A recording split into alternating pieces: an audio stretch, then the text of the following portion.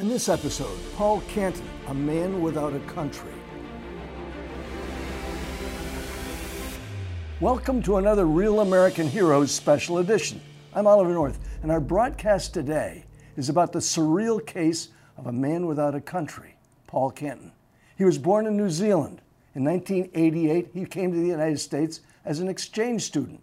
In 1991, he enlisted in the U.S. Marine Corps after being told by a Marine recruiter he would become a U.S. citizen upon his honorable discharge. When he was discharged in 1995, Paul, believing he was doing the right thing, used his DD-214 discharge certificate to obtain a driver's license and registering to vote. But last year, he was told he needed actual proof of citizenship in order to renew his license. Concerned, Paul contacted the United States Citizenship and Immigration Service, the so-called USCIS, and was told to file an application for naturalization. His application was denied. Through his attorney, Elizabeth Rickey, Paul filed an appeal. The appeal was denied by the USCIS, citing several reasons, including having a conviction for voting in a U.S. election. Yes, this is surreal. Paul had voted, but he was never charged or convicted for having voted. Paul is still unable to obtain a green card through his U.S. citizen wife, and together they have 2 sons. He's now, as I said, a man without a country. His service in the U.S. Marine Corps caused his citizenship in New Zealand to be revoked. Paul is hopeful that he and other veterans like him will be able to become naturalized citizens of the United States, because Marines never abandon one another. I asked Paul and his attorney, Elizabeth, to join us today. Paul, thank you for making time. Thank you very much for having us, sir. Elizabeth, thank you for taking time to join us today. Thank you, Colonel. Paul, if you would, just tell us about your life prior to enlisting in the Marine Corps. I was born in New Zealand and raised in Australia. I grew up watching Walt Disney, Gentle Ben, My Friend Flipper. I graduated high school when I was 15 and went to trade school for blacksmithing and horse training. When I was 17, I got given the opportunity to come to America as an exchange student. And I went to Colorado, where I rode the Rockies on horseback, punching cattle across the Great Divide. You sound like a good Marine. Why did you decide to enlist in the U.S. Marine Corps? It seemed like a natural fit. I mean, I'd fallen in love with this country, and the Persian Gulf War had come up, and as with anything you love, you just want to defend it. And it was a beautiful experience, and I got to learn trades and crafts that have followed me throughout my life, one of which was spit shining shoes. Last year, my oldest boy, Alex, he went ahead and joined junior ROTC, and I got to teach him how to spit shine his dress shoes. I don't know whose grin was bigger when he could see his reflection in the shoes, his or mine.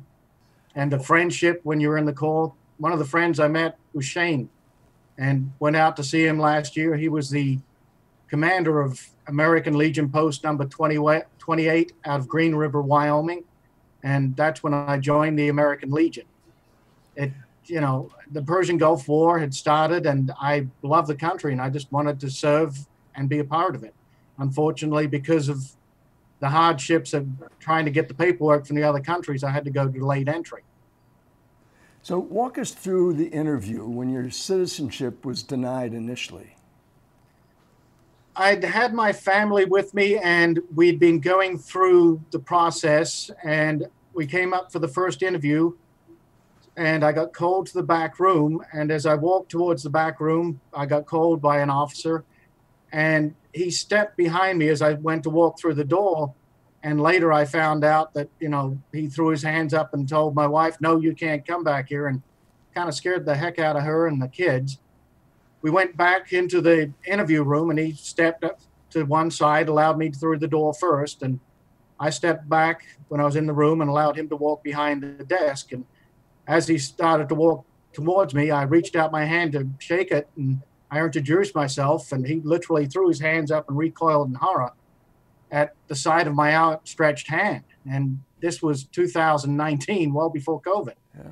And I found that a little shocking. And we sat down, we did a review, and times he got up and room, it seemed like about every 10 minutes, out for about 6 to 10 minutes, then come back in. And I let him know that a friend of mine had gotten security clearance, and I'd been through several interviews with Homeland and nothing had ever come up, and I'd never had any trouble. And I just, for all intents and purposes, was coming to my government to get proof of citizenship. My license was running out. I asked him, you know, how long is this going to take? And he looked at me, he says, berated me and said, I don't know why you're in this country. I don't know how you got in this country. And I don't know how you got into the Marine Corps. Believing you were doing all the right things, you get the denial. When do you first meet and make contact with Elizabeth? Well, we did, we had a little family sit down, and I talked to my wife and kids, and, I told them, don't worry, it's going to be okay. But in truth, not having a country to go to and not knowing where I was going to be in a month, so I started reaching out to attorneys, and I had a friend who offered to help pay for them.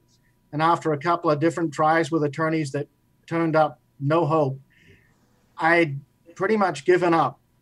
So I went ahead and reached out to the American Legion magazine and wrote a short email to them wanting to put a message out to foreign-born vets. And I titled it Foreign-Born Vets and the Pitfalls of Immigration. And the next day, Omar Smith had reached out to me from the American Legion and said, we've got Miss Elizabeth Ritchie. She's an attorney, and she's, she can help you. And when I contacted her, she said, hey, I'm pro bono. I can help you. And, at that point in time, it was pretty dark. With nowhere to go and no hope, and everything, including the country I love, was about ready to be stripped away from me. She stepped up and said the most meaningful words I think I've ever heard, that I'm here to help and I'm going to be with you till the end, no matter what happens. Elizabeth, thank you for making time to be with us today. Give me your sense as best you can. And I've got a lot of experience with lawyers. I have an attorney's son, and of course spent a lot of time dealing with issues similar to this, but never quite the same. Give me your sense for what made you step up and say, I'll be with you to the end. Well, thank you for the opportunity to tell this story. Unfortunately, it's not that unusual. I've had several of these, and when I got my first one about 10 years ago, I knew that I had to help these vets at no charge. They had trusted recruiters, put their lives in the recruiters' hands. I knew how to solve the issue, and I felt it was my duty to give back by helping them at no charge. Well, God bless you for doing so. Can you give us a sense where this case stands now? Sure. So Paul had represented himself initially, and that was denied. I came in early this year and did an appeal, which was also denied. I attended the interview with him in July. It was about a 2-hour, I'd say more of an interrogation than an interview, at which the two officers who were grilling him indicated that the reason that the case would be denied was because he had two strikes against him. One was that he had registered to vote and voted, which makes him a person of, quote, poor moral character. So he had poor moral character for having voted, which is a reason to not only deny naturalization, but could also result in deportation. But the second reason was that his active duty did not start until November of 91. The problem there is that Persian Gulf ended by executive order on April 11th of 91. He had already enlisted and was ready reserve, but wasn't active until November. So I believe that the service misunderstood the law in their denial. So I have reapplied for him for a new application for naturalization. And I'm pointing out that on his enlistment documents, it says he's ready reserve upon enlistment. And I'm also pointing out that a veteran only need have a period of 1 year prior to application of good moral character. And Paul stopped voting once he realized he was no longer a citizen. So that year has passed. And we are now waiting on immigration to give us a new interview. I have receipts for everything that we filed.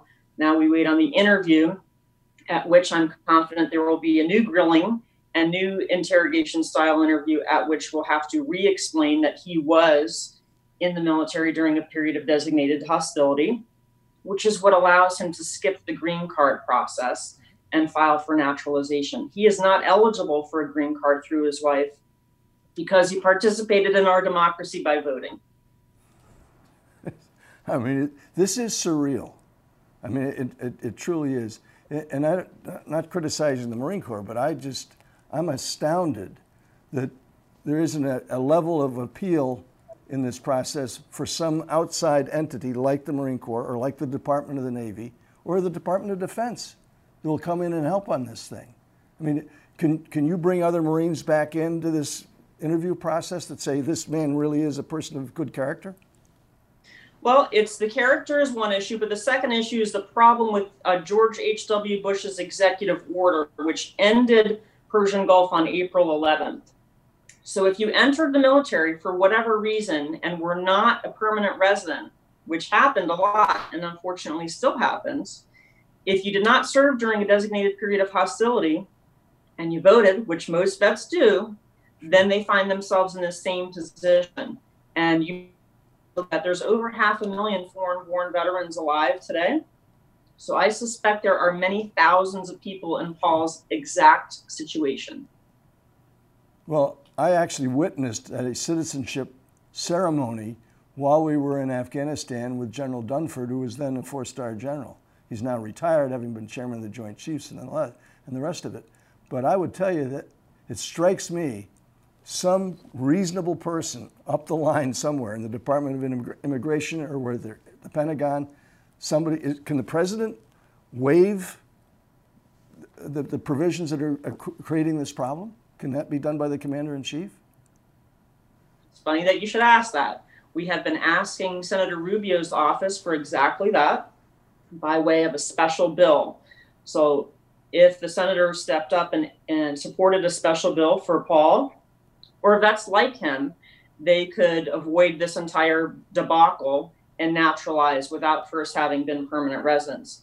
But we need to go back and figure out, why was this happening? Why was the military even allowing people not eligible to serve in the military? Why were recruiters making promises of citizenship that they absolutely could not keep? And now why are these vets still in this position without a special bill or some blanket forgiveness so that they can finally fully participate in our democracy as citizens? Final question to both of you. What can we, the people, the first 3 words of that Constitution that Paul and I and millions of others have taken, what can we, the people, do to be of help in this? I think the issue again goes back to the recruiters and the fact that people are getting into the military who are not eligible to serve. Fast forward to now, how do we solve that? We solve that with a special bill for people like Paul, who believe the recruiters and are now stateless or at least subject to deportation. And my public service announcement that I always tell people is, if you're a foreign-born vet and you do not have proof of your citizenship by way of a U.S. passport, by way of a certificate of citizenship or a certificate of naturalization, chances are you're not a citizen and you need help like the kind of help that Paul is receiving. I would contact the American Legion. You can contact my office and we can explore whether you are a citizen or not. Because if you're not, voting and registering to vote could result in deportation. So, Paul, where would you want to be deported to? Not that you should be, but obviously if your citizenship as a New Zealander is no longer valid, where would you go? That I do not know, sir. I mean, it's a question I can't answer because I love this country, and that's why I proudly served and stood up and said, I will defend you. And to think of a different place I would be, I can't imagine that. Appreciate both of you. Appreciate your service, Paul, as a United States Marine. I meant what I said about the words Semper Fidelis. And Elizabeth, I truly admire you for taking this on and being pro bono. It's undoubtedly taken hundreds of hours of your life at this point, so thank you for doing so. Until next time, remember, Semper Fidelis is more than a slogan for U.S. Marines. Always faithful is a way of life.